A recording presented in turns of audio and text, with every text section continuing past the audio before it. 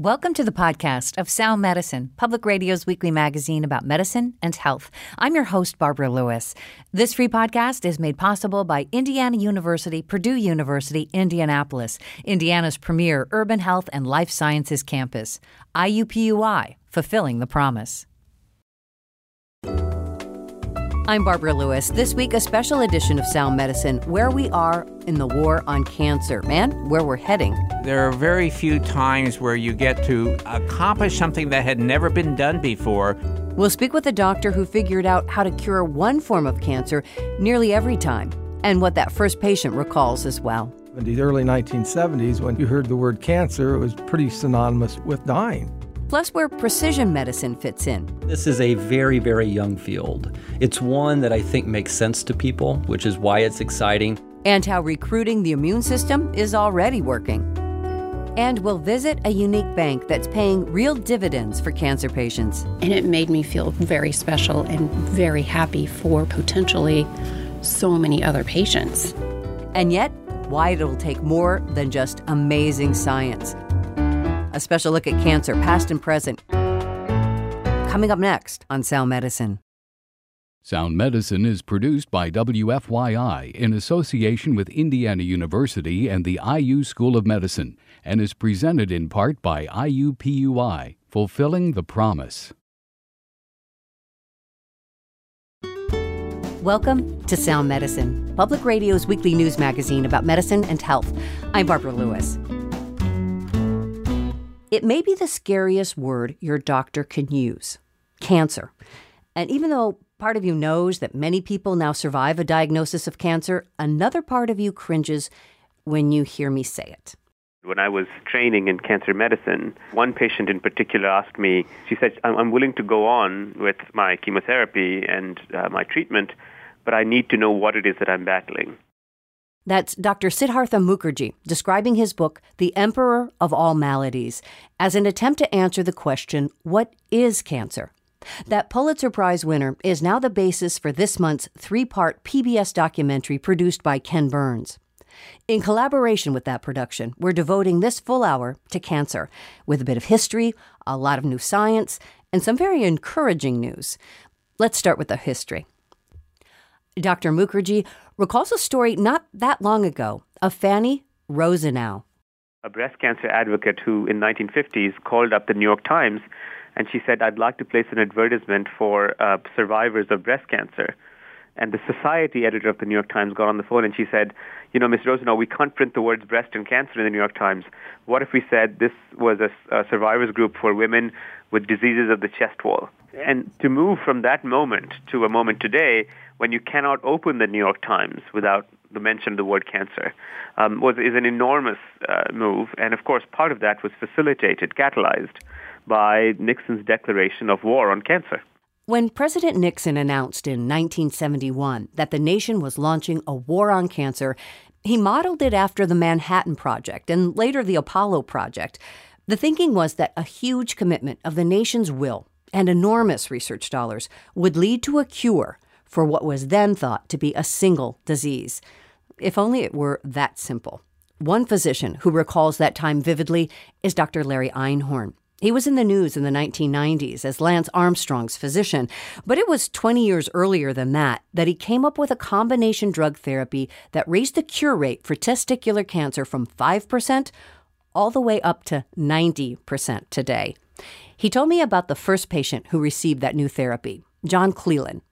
Because metastatic testicular cancer affects young patients, despite the fact that he was in several months of dying of his disease if untreated, he actually looked pretty healthy.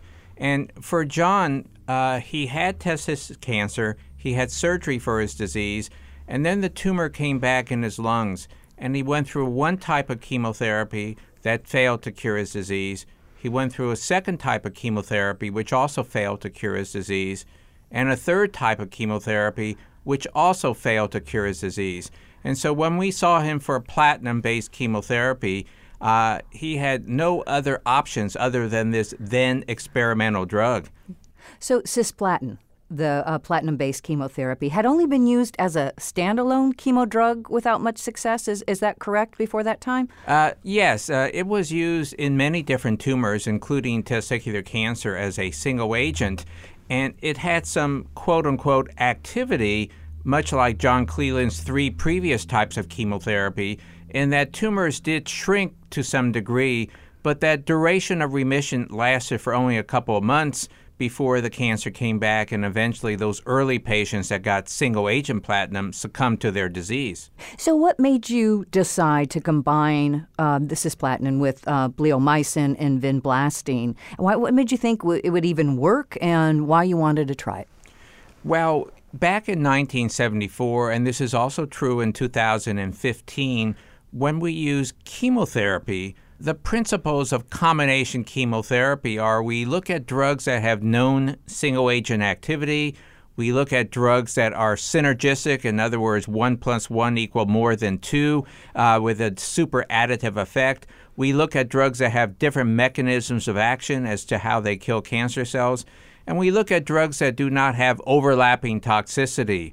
And before platinum was around, vinblastine and bleomycin was a 2-drug chemotherapy regimen that clearly had activity and, in fact, even cured a small percentage of patients with metastatic testicular cancer. So platinum was an experimental drug. Vinblastine and bleomycin was an established FDA-approved 2-drug regimen.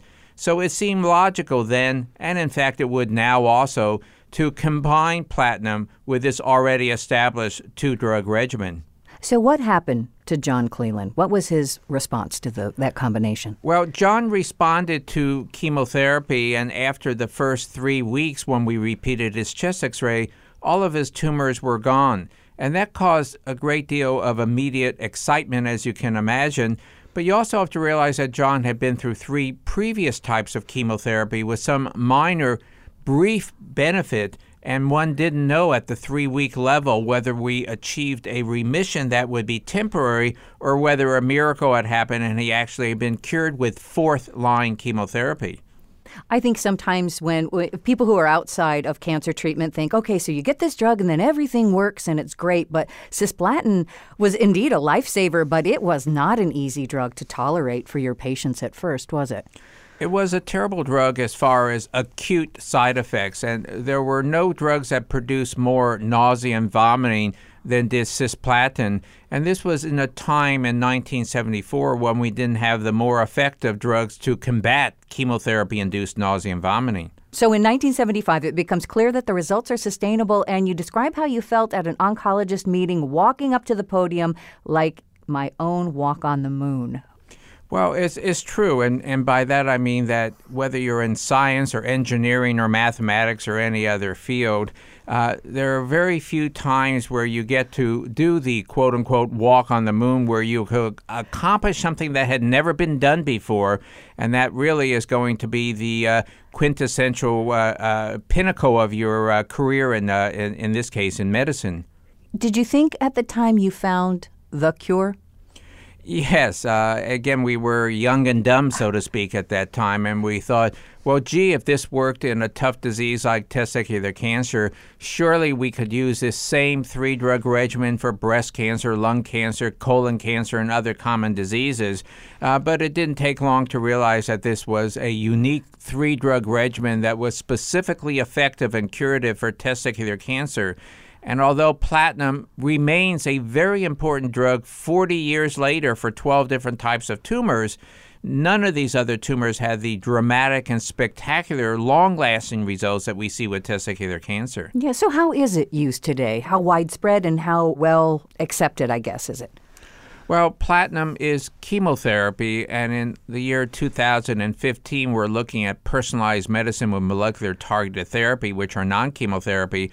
But here we are 40 years later, and platinum remains first-line therapy in non-small cell lung cancer, small cell lung cancer, head and neck cancer, bladder cancer, cervical cancer, cancer of the esophagus, ovarian cancer.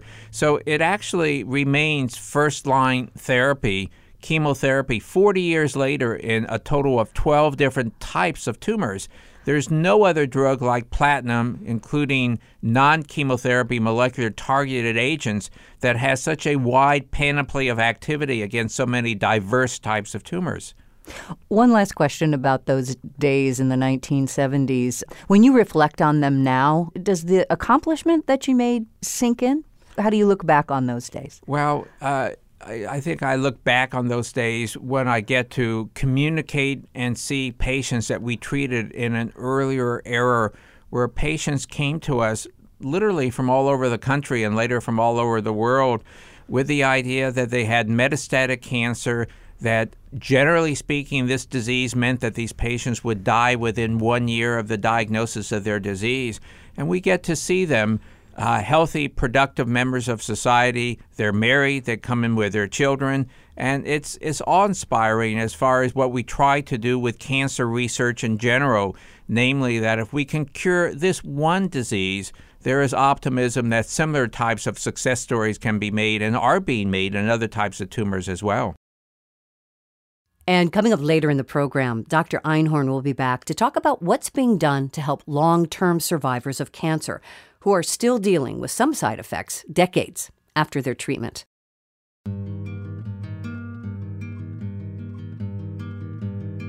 John Cleland, that first patient he spoke about, is one of those long-term survivors. And he recalls those early years with Dr. Einhorn.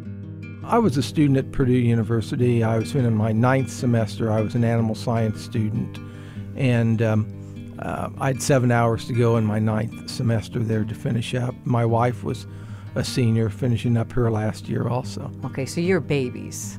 Pretty much so, yes. And here you are facing something that no one should have to face. I mean, we're talking death. Yeah, particularly back in the 1970s, early 1970s, when you heard the word cancer, it was pretty synonymous with dying.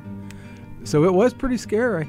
Yeah. So when this idea was proposed by Dr. Einhorn to give you this combo, what was your thought process then? It wasn't really totally unexpected that he would try something. He had told me just a few minutes earlier that he didn't think I would make it. And I'd sat there quietly for maybe 2 or 3, 4 minutes, I don't know, and just trying to get my thoughts together and calm down a little bit when he finally asked me if I wanted to try a new chemotherapy. And we decided to go ahead and give it a shot. Nothing to lose. How soon did you know it was working? That's really a very interesting story. I'd received my first injection of cisplatin on October 7th, 1974, and I had a shot every day for 5 days. And I was out of the hospital then, and on October 20th, the Sunday, October 20th, I had about 104 and a half fever, and I was just deathly ill, and my wife and a couple of friends brought me from Lafayette down here to the IU hospital and checked me in. And they got the temperature under control, and that was late at night, about midnight. And the next morning, I had a chest X-ray, and later that afternoon, there on October 21st, is when I found out my chest film was clear. So in just 2 weeks' time, basically, I went from having a chest X-ray that looked like Swiss cheese to one that was pretty clear. When did you start to physically feel better? So it was really quite a while. It wasn't really until early 1975 that I started to feel much better. And then it was just a very slow, gradual basis. I'm probably still feeling better today than I ever did back then. So I'm still getting better, let's put it that way. And when you look back on your life, because it was remarkable. I mean, you're in the history books, the medical history books. Do you think you and your wife have a different perspective about what life means? Oh, yes. Say we don't get up very often and not appreciate the sunshine or the cloudiness or just the ability to get out of bed and have some decent health and do things we want to do. And it takes something really major to bother me anymore. And say life is good. Life's real good.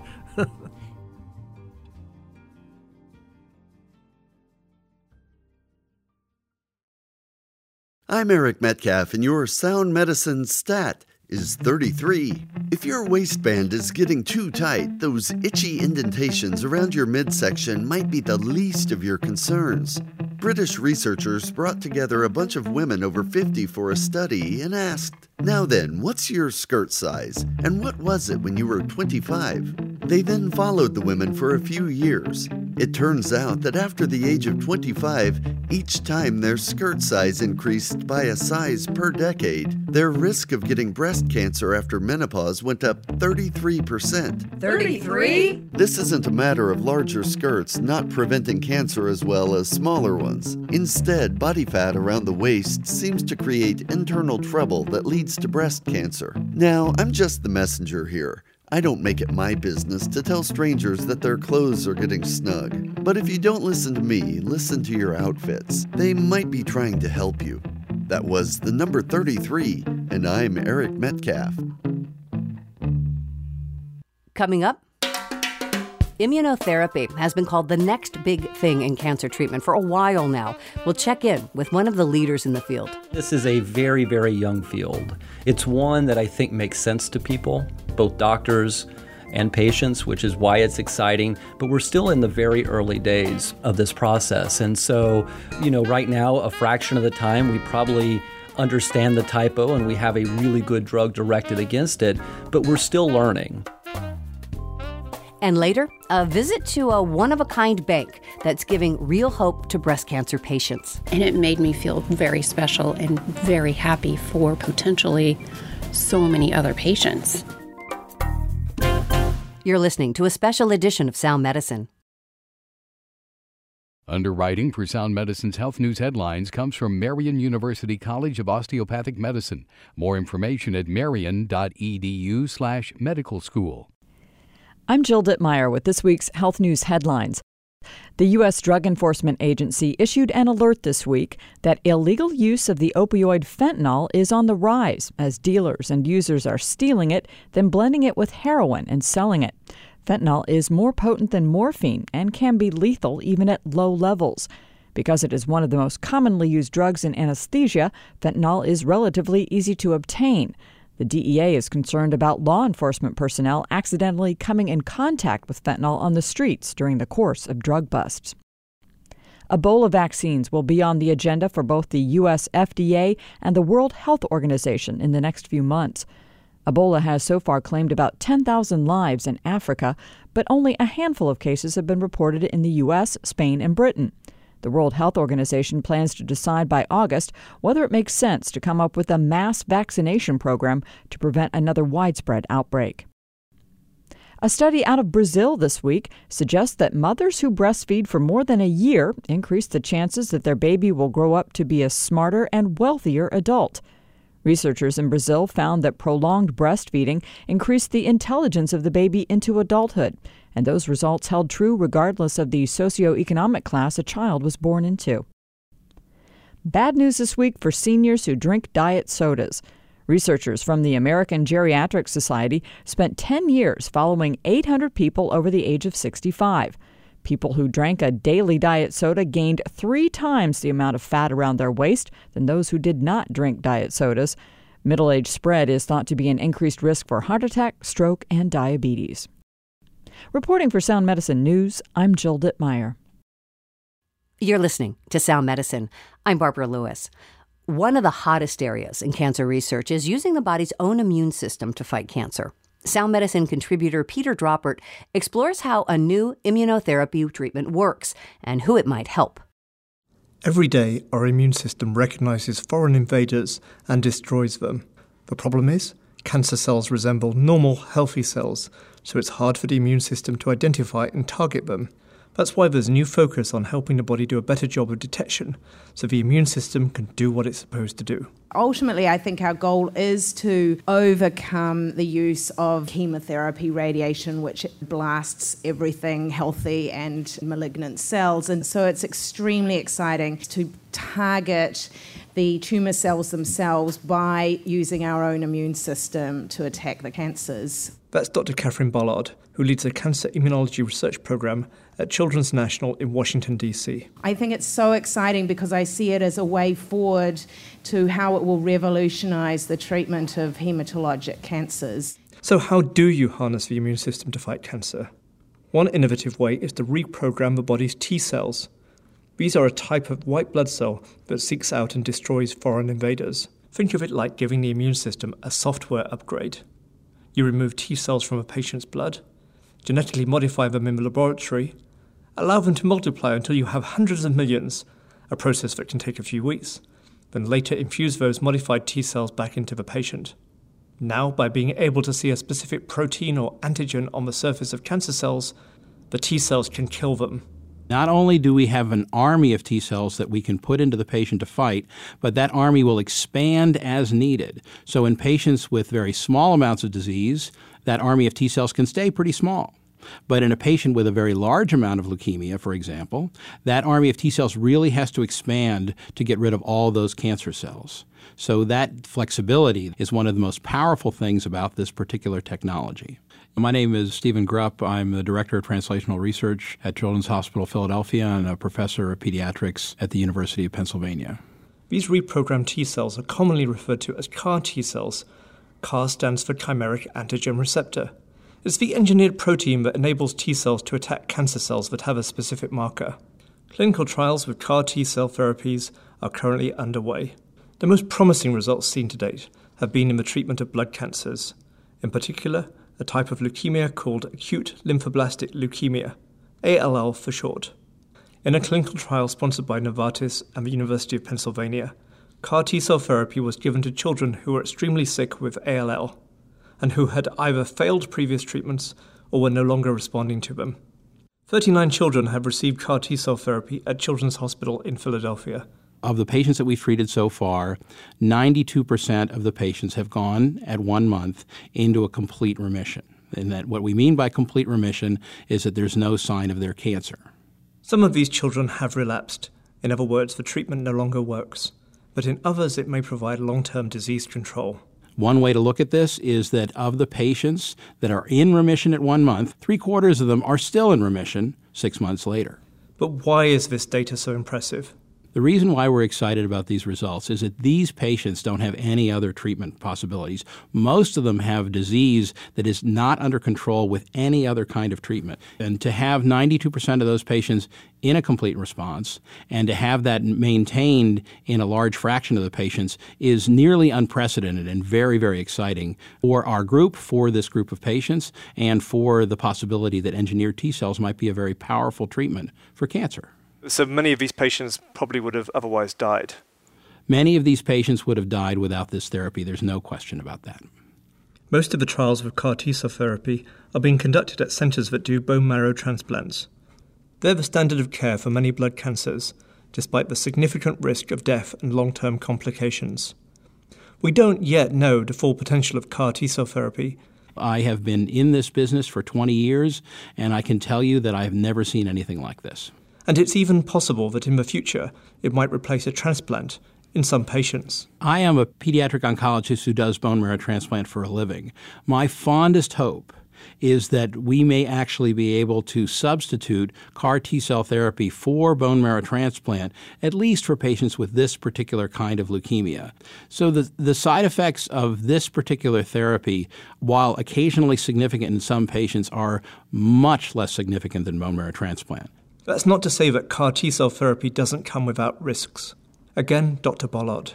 The caveat is, when you really rev up the immune response, there is some toxicity associated with that. It's why CAR T-cell therapy is, for now, only given in a specialized center at a hospital where patients can be monitored and any side effects quickly treated. Given its promise, many pharmaceutical and biotech companies are looking to bring CAR T-cell therapies to market. Dr. Rainier Brenchens from Memorial Sloan Kettering Cancer Center in New York is a scientific founder of one of these, Juno Therapeutics. It's really a heartwarming story, and it's an incredible experience to have one of your own patients that was basically doomed to die, make it to transplant, and run into them in the hallways 2 years later. It's fantastic. He says CAR T-cell therapy could be effective in many cancers, not just blood cancers such as ALL. I think that the current iteration of CAR T-cell therapy is a little bit like a Model A Ford. And ultimately, we're looking for a Ferrari. So the proof of principle is in there, but there's a lot of room to make these cells better. So they won't just be able to eradicate ALL in some cases, but they'll be able to eradicate lung cancers, colon cancers, etc., as long as we can identify appropriate target antigens. Dr. Grupp says this could be a game changer and a revolution in cancer treatment. If we can replicate the success that we've seen in leukemia in other kinds of cancers, that would completely change the face of cancer therapy. At the moment, CAR T-cell therapy is a personalised medicine. You take the T-cells from a patient, modify them, then give them back. But the next step might be to make CAR T more readily accessible, so that a doctor could simply take a package of T-cells out of a freezer, defrost them, and give them to any patient. Dr. Julianne Smith is a vice president at Paris-based Selectis, a biopharmaceutical company working on this approach. We think that if we really want to get the product out to a large number of people, it may be the best way to go, in the sense that we can produce from one healthy donor enough patient doses, if you would, to treat hundreds of patients, instead of taking the cells from the patient, modifying them, and then just having one patient dose at the end of this whole prolonged process. The other advantage to this process would be that the T-cells come from healthy donors instead of someone who's been receiving chemotherapy, which may make them more robust to begin with. So we find that at the end of our process, what we get out is a very consistent product, and we think this will make a big difference then in going on to treat the patients. In the future, multiple CAR T-cell therapies may be available, so how will doctors choose one over the other? Dr. Krishna Komanduri is director of the Adult Stem Cell Transplant Program at the University of Miami. Obviously, as a scientist and as a physician, I want to see the best possible therapies reach my patients. But in the real world, I think a constellation of factors between efficacy, toxicity, and then, of course, cost and value will ultimately determine, I think, who the winners are in this field. Reporting for Sound Medicine, I'm Peter Droppert. Peter Droppert is an independent radio producer based in Miami. He writes about cancer drug development for Biotech Strategy blog. We'll put a link at our website. You can find it by going to soundmedicine.org.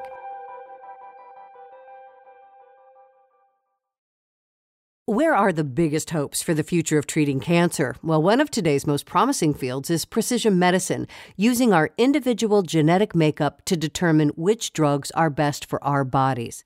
It's been 15 years since the first human genome was mapped in the year 2000. That single genome took 10 years, $3 billion, and scientists all around the globe to map. And map is a great word for what's being done. If you're an explorer in a new world, it's important to draw a map for others to follow. Dr. Brian Schneider, a breast cancer oncologist and leader in precision medicine, says that one genome gave researchers an important blueprint in understanding cancer. Cancer is, by definition, a disease of the genome or a disease of the blueprints. So what we see happening in cancer cells is that they actually acquire mutations. And so what I visually think of a mutation to be is simply a typo in the blueprint. So if you get typos in the wrong place, or too many of them, you simply can't read the blueprints anymore. So the cells become confused and they start to misbehave. So they no longer respect boundaries, they start to travel in places they shouldn't, and that is simply the essence of cancer. And the essence of many patients' cancers can be found in the tumor. The first step in treating his patients with precision medicine is to know precisely what is driving the cancer cells to multiply, and that happens once a tumor is cut out and sent to a special lab. When we think about how a tumor becomes a tumor, one way that it becomes a tumor is by having a typo. And if you remember a few years ago when Toyota had the stuck accelerator pads, this is very similar. The typo can actually cause the accelerator to be stuck for these cancers. And so there are a host of these typos or mutations that have been well characterized over time. And we know that there are specific ones that drive the cancer, and we also know there are drugs that have been built specifically for these pathways or these gas pedals. And so in some ways what we do is play a game of Go Fish. We try to find the driver mutation, and then from historical information and science, we try to match it to the drugs that would intuitively try to block this pathway. Sounds simple, huh? Get the information, match the tumor to the best drug, and watch it work. Not so fast, says Dr. Schneider. This is a very, very young field. It's one that I think makes sense to people, both doctors and patients, which is why it's exciting. But we're still in the very early days of this process. And so, right now, a fraction of the time, we probably understand the typo and we have a really good drug directed against it, but we're still learning. And as a good example, sometimes the typos are important in a given cancer type. For breast cancer, HER2 is a really important typo, and we have really good drugs that are very effective. But interestingly, sometimes that same HER2 aberration in, say, a lung cancer may not predict the same success. And so we've got a lot of work to do to understand where these typos matter and what drugs are going to best block these typos. So after the tumor is studied and understood as much as possible, the next step in the process is a tumor board. That's a group of physicians and researchers who get together to decide what treatment offers the best chance of success in both quantity and quality of life. So this is not a perfect world, and cancer is certainly a very complicated disease. And oftentimes what we'll see are mutations or changes that may be modestly interesting, or we have more than one. And so we have to sit down as a group to try to decide which of these make the most sense. And this becomes a very, very complicated process, which is why I think having as many good minds in the room as possible, the better. And number one, it's picking the drug that we think has the highest level of likelihood to work. But we also have to think about the patient too. Many patients come in with pre-existing problems, whether they be comorbidities like diabetes or other medical problems that may impact what a drug is going to do to them. And many of them also have underlying conditions that were brought on by prior drugs that they had received for their cancer. And so really it's an integration not only of trying to pick the drug that we think is going to work best, but also the one that's going to cause the least harm in its path. Some of the more complicated ones are when we see a couple of mutations or changes that have a modest degree of association with a variety of drugs in clinical trials, and then it's really trying to sort out which is going to be best for that patient, and that's where the energy becomes amazing. We start really delving into where is the clinical trial? How far will that patient have to travel? Do they have kids at home? Is this going to be an issue? Do they have neuropathy? Because this drug causes neuropathy, this drug does not. And so those cases, the energy is amazing. Lack of big data. The big studies we report about on Sound Medicine, those that include thousands of patients proving that a drug works well. With really cool technology comes inherent problems. And I think, one of the really neat things about personalized medicine is we don't think about averages anymore. We're not taking 1,000 patients and finding the average drug for the average person. And so that in and of itself, I think, is really cool. The downside of that is now we don't have big numbers of patients to study specific drugs. And so you can't at a given institution or at a given center understand whether a marker works really good for a drug.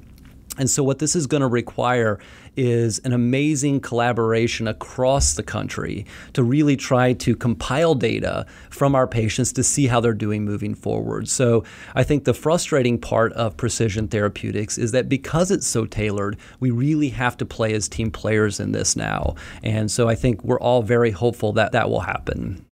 But I think the major thing to take home with this is that we now have the technology to do this.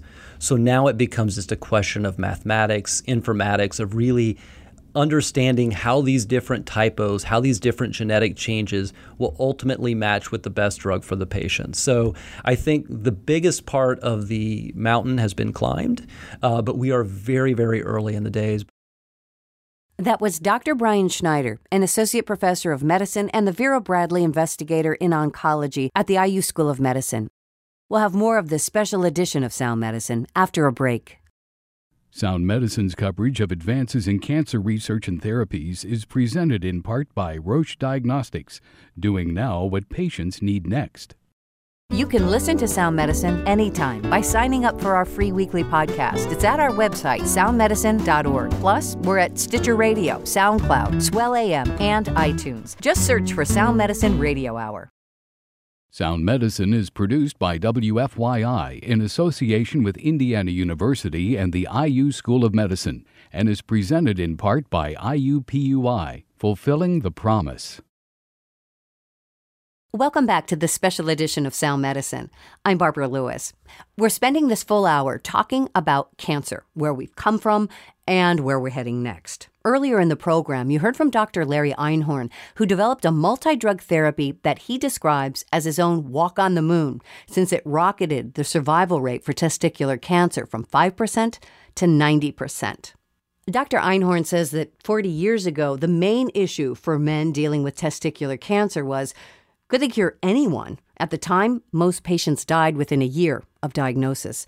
Now he is focusing his attention on helping those long-term survivors of cancer deal with some of the side effects that still linger from their aggressive treatment all those years ago. These complications range from numbness and tingling in the hands and the feet and painful areas in the hands and the feet, ringing in the ears, decreased hearing, second type of different malignancies due to the chemotherapy, cardiovascular complications.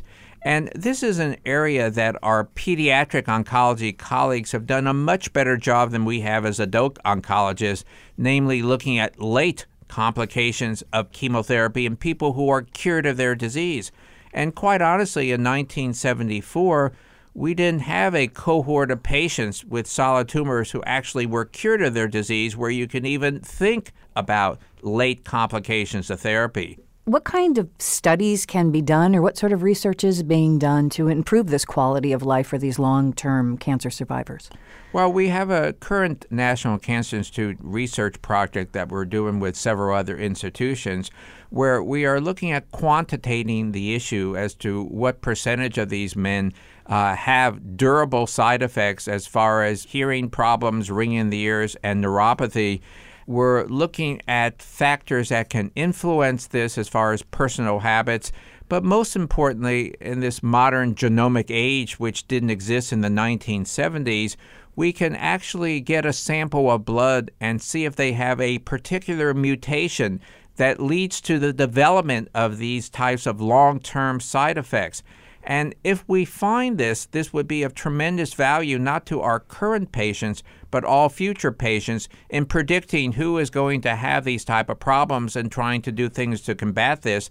And more importantly, if we are lucky as a scientific society, finding a mutation is step one. Developing a drug to block that mutation and prevent those side effects is step two. And it is possible. But first we have to do our fishing expedition, if you will, and find out in thousands of patients using informatics as to whether we can find specific mutations that actually lead to the development of these complications compared to a group of patients who have no complications and have perhaps a different protective mutation.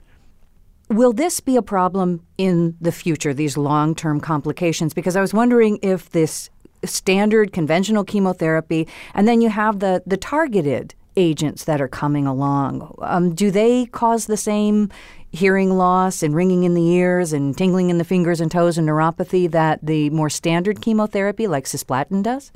They do not cause the type of side effects that cisplatin does, and they cause less acute side effects during therapy. But I think we've learned when we alter certain biological systems, whether it's with surgery, radiotherapy, chemotherapy, or the newer molecular targeted agents, it's probably naive to think that we're only producing beneficial effects without producing harmful effects. And the challenge is to document what those long-term harmful effects are, and the bigger challenge is to figure out how to combat them. Dr. Larry Einhorn, thank you so much. Thank you. Dr. Larry Einhorn is the Livestrong Distinguished Professor of Medicine at the Indiana University Simon Cancer Center.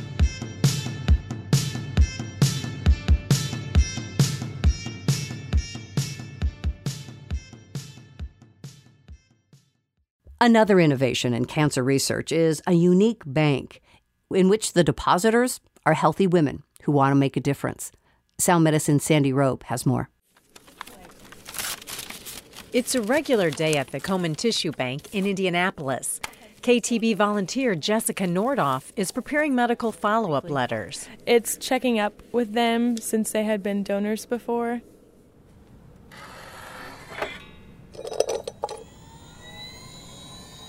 Meanwhile, in the KTB lab, scientists go about their routine of studying normal breast tissue. It all seems pretty ordinary, But what's happening here is very special. That's because the Komen Tissue Bank, which opened in 2007, is the only repository in the world for normal breast tissue, and it's matched serum, plasma, and DNA. Up until this time, people were trying to get normal tissue by taking it 2 centimeters away from the tumor. That's Dr. Anna Maria Storniolo, Executive Director of the KTB and Professor of Clinical Medicine at the Indiana University School of Medicine. 2 centimeters away from a cancer, molecularly speaking, can't possibly be really normal. Early on, doctors also took tissue from breast reduction samples, which turns out is not typical tissue. A woman who's had a breast reduction is having that because their breast is disproportionately large compared to the rest of her body. So although it's not malignant, it is technically not a normal breast. By studying what is normal and comparing it to abnormal tissue, researchers hope to find a cure for breast cancer. So, in a methodical way, they're trying to collect a source of normal tissue that represents the American female population through a spectrum of age, ethnicity, and menopausal status. To do that, KTB organizes breast tissue collection days a few times a year. Researcher Natasha Marino and lab manager Teresa Matheson prepare for the next collection. Which kind of slides did we take last time? We took the frame slides that are used on the microscope and then also the superfrost slides to do an H&E stain. Around 200 women typically donate during a collection day, and it takes about the same number of volunteers to run the event. Participants register online and have the procedure conducted by a doctor in a clean environment, usually at a hospital. Lisa Miller was one of the first women to donate tissue in Indianapolis several years ago. It didn't necessarily hurt. It's like a sting. And, you know, the team that actually conducts this, you just feel so special. And you are special. I mean, you're given a huge piece of your own body within, you know, a very wonderful setting that you know is going to benefit. Donors don't receive any money or medical information, just the gratification of knowing they are advancing science. The tissue is immediately processed at the time of donation and later stored in secure KTB freezers. Researchers around the world may request samples to study. In return, they are required to submit their finished work and publish papers. That data gets entered into a virtual tissue bank and is connected back to the individual samples. Research involving Miller's tissue has become more helpful than she originally thought. That's because within 2 years of donating, she learned she developed breast cancer. I was very afraid, and it hadn't really hit me as to what that could potentially be, because at the time I was really looking at my own mortality. And as things progressed and chemo went on, I understood what was getting ready to happen with what the tissue, the 2 different types of tissue, could really do. And it made me feel very special and very happy for potentially so many other patients. Miller is one of 12 donors who've been diagnosed with breast cancer out of more than 4,000 donors to date.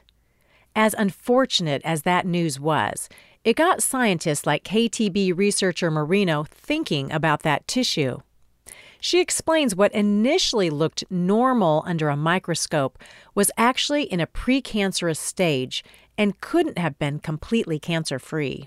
But looking inside the cells, so the microscopic level, those cells present already the small alteration, the first alteration that can lead to cancer development. Now that researchers have specimens of the precancerous tissue, Marino is optimistic about identifying some factors that can cause the mutation in the cells. That information could be key to understanding the evolution of the disease. Meanwhile, other researchers are using the normal tissue to study how different factors like obesity, insulin regulation, and reproductive changes relate to breast cancer risks.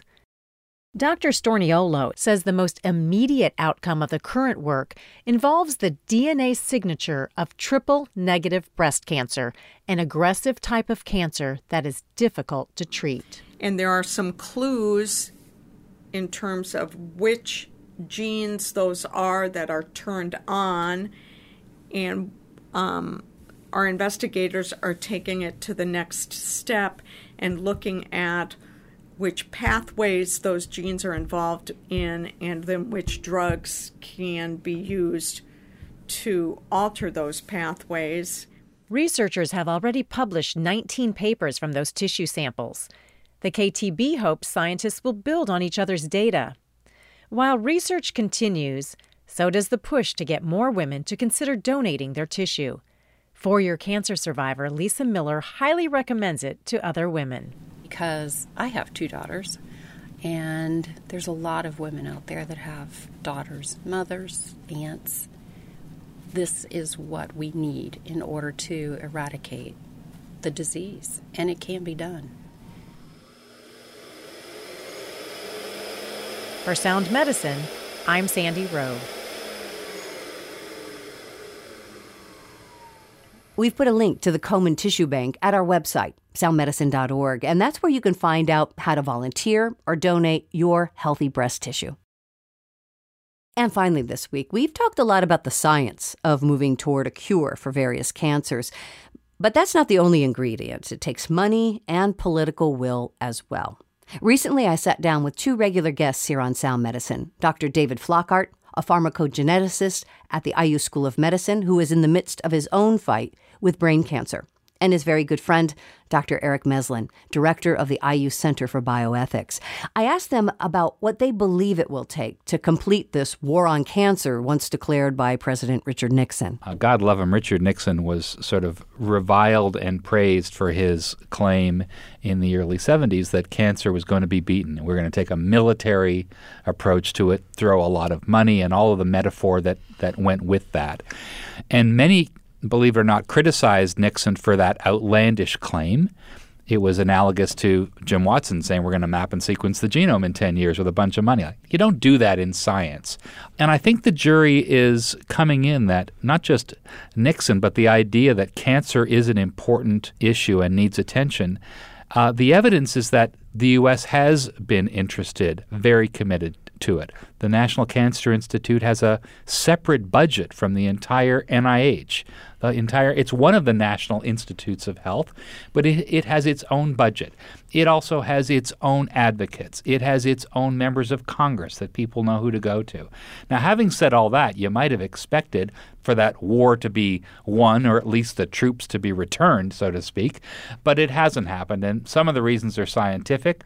We would have expected that the discoveries we made in testicular cancer could be translated directly to the other cancers, and guess what? We haven't. Whatever the reasons might be, we're in this messy, messy world where there's a lot of competition for federal dollars. David, what are some of the kind of challenges or concerns that you have as a scientist and as a cancer patient in terms of public policy where you say, we really need to improve? The most effective form of therapy is just caring, just being on top of the matter and so forth.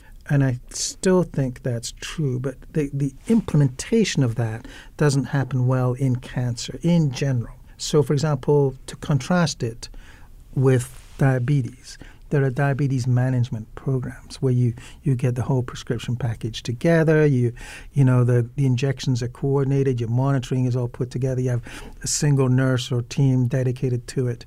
And the whole thing works like clockwork in some places. It happens very, very rarely in cancer, even in very common things like breast cancer. A rare thing like glioblastoma, it's just not organized in any kind of way.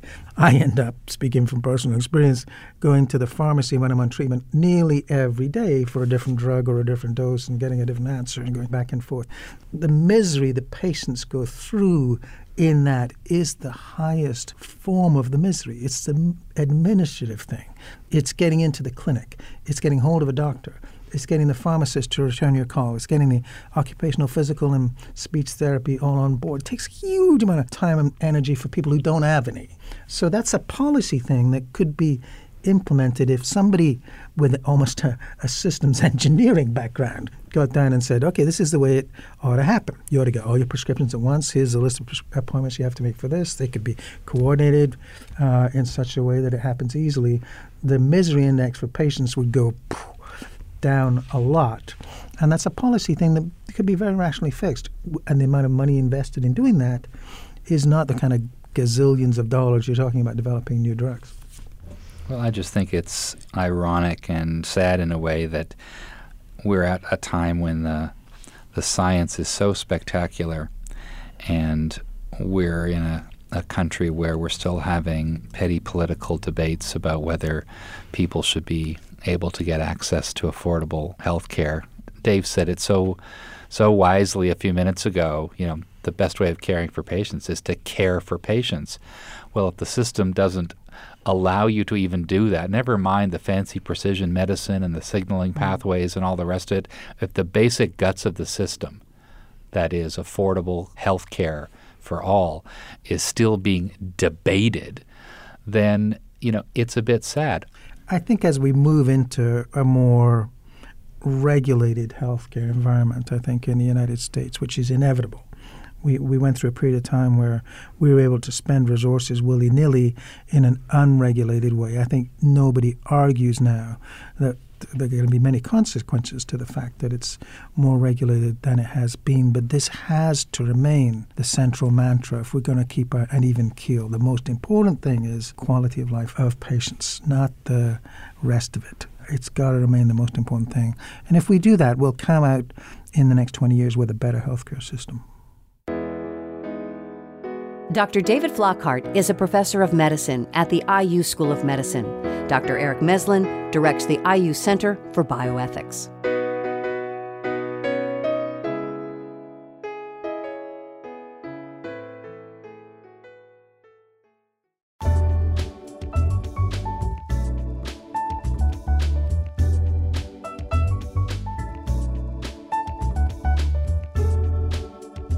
And that's it for this week's program. You can post comments at our website. Just go to soundmedicine.org. Sound Medicine's senior producer is Nora Hyatt. Eric Metcalf produces our interviews. Chris Lieber records and edits the program and chooses our music. Steve Ali of Jazzville Studios wrote our theme music. Carmel Roth is the managing editor of Sound Medicine News with help from Andrea Maraskin. The executive producer is Eric Eggleton. I'm Barbara Lewis, wishing you good health. Sound Medicine is produced by WFYI in association with Indiana University and the IU School of Medicine, and is presented in part by IUPUI, fulfilling the promise. Thanks for listening. For more information about anything you heard on this podcast, please go to our website, soundmedicine.org. I'm Barbara Lewis, wishing you good health.